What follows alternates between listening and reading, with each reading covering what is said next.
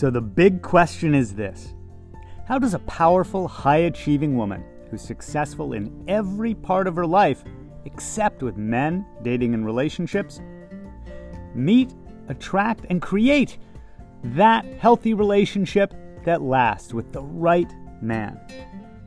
That is the question, and this podcast will give you the answers.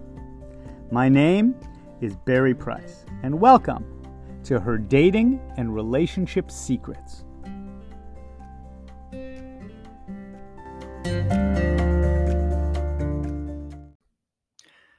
Secret number 176: most heartbreak can be avoided.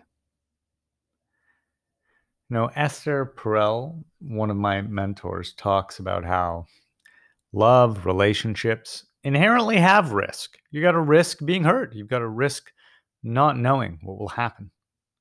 But having done this for 10 years and really lived it since I was 8 years old, watching my mom date, I can tell you that most heartbreak can be avoided.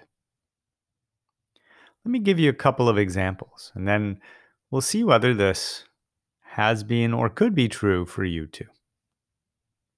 For example, one of the women who became a client, and when we first talked, she was giving me her relationship background.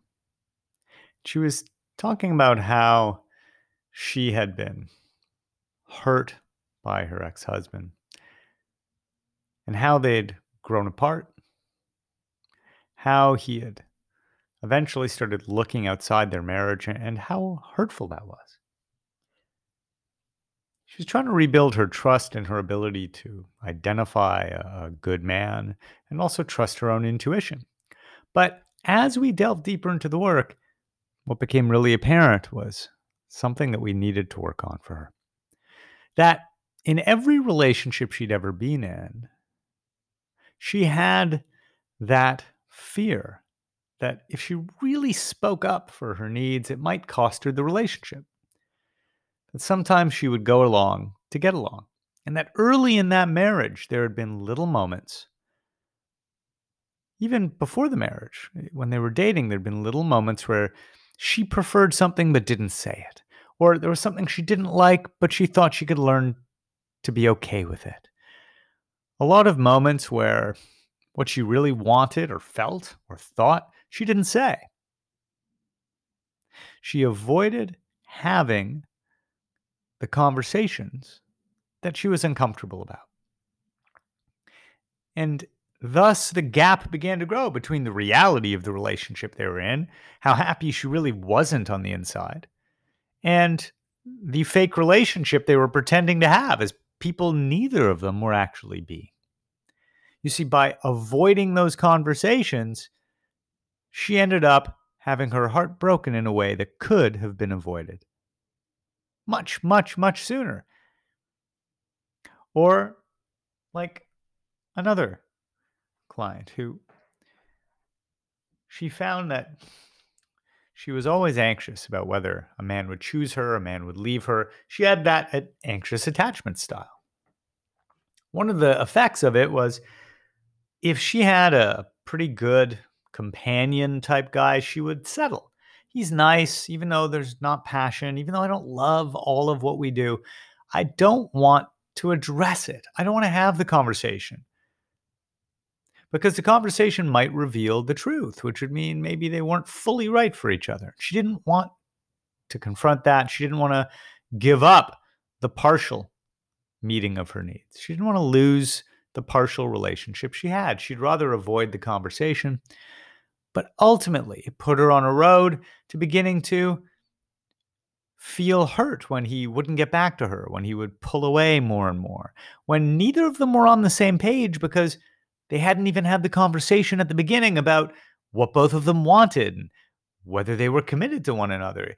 Everything was growing under this vague, gray, strange veil of darkness where nobody fully was vulnerable or transparent. In other words, there was no real intimacy. In real intimacy, we know one another. We get to know one another and we show our shadow side as well as the side that we think is presentable. We show all of ourselves. So why do we have our heart broken? Well, we start to be operating in a false reality. We're not really in the real relationship. You don't really know who I am. I don't really know who you are, because neither of us wants to hear it or say it. And the reason we avoid those conversations is always fear. Why do we get our heart broken later on down the road? We get our heart broken because we created the space, the shadow, the blind spot for trouble to grow. We planted the seeds of the destruction of those relationships by avoiding having conversation, by avoiding speaking up and saying what we're really thinking and feeling and needing and wanting. Whether that's in something as simple as a dating profile, like I've got one client doing, where she literally put her shadow as her dating profile. Every quality she would have thought she would be rejected for, just owning them, loving them about herself, embracing them, and putting that out front. Yeah, I'm eccentric. Yeah, I'm this. Yeah, I'm that. What happens if, instead of avoiding saying the things, if we embrace saying them? What happens if we full-throatedly own what we really feel, think, want, need? Do we take a bigger risk? Yes. This is what Esther's talking about. Now we take that risk. What if I'm not for them? What if they're not for me? What if I find out the truth, and the truth is we are not a fit? Wonderful. Then we don't have to pretend. We don't have to wait with our eyes closed until we drive into the brick wall pretending everything's fine. Heartbreak is a result of undercommunication, of hiding from the truth, hiding parts of ourself from our partner, and wanting parts of our partner to remain hidden from us.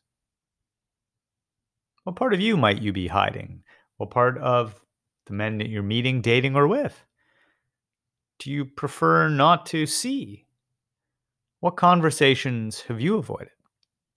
Because as you start to have those types of conversations, you'll also have less heartbreak.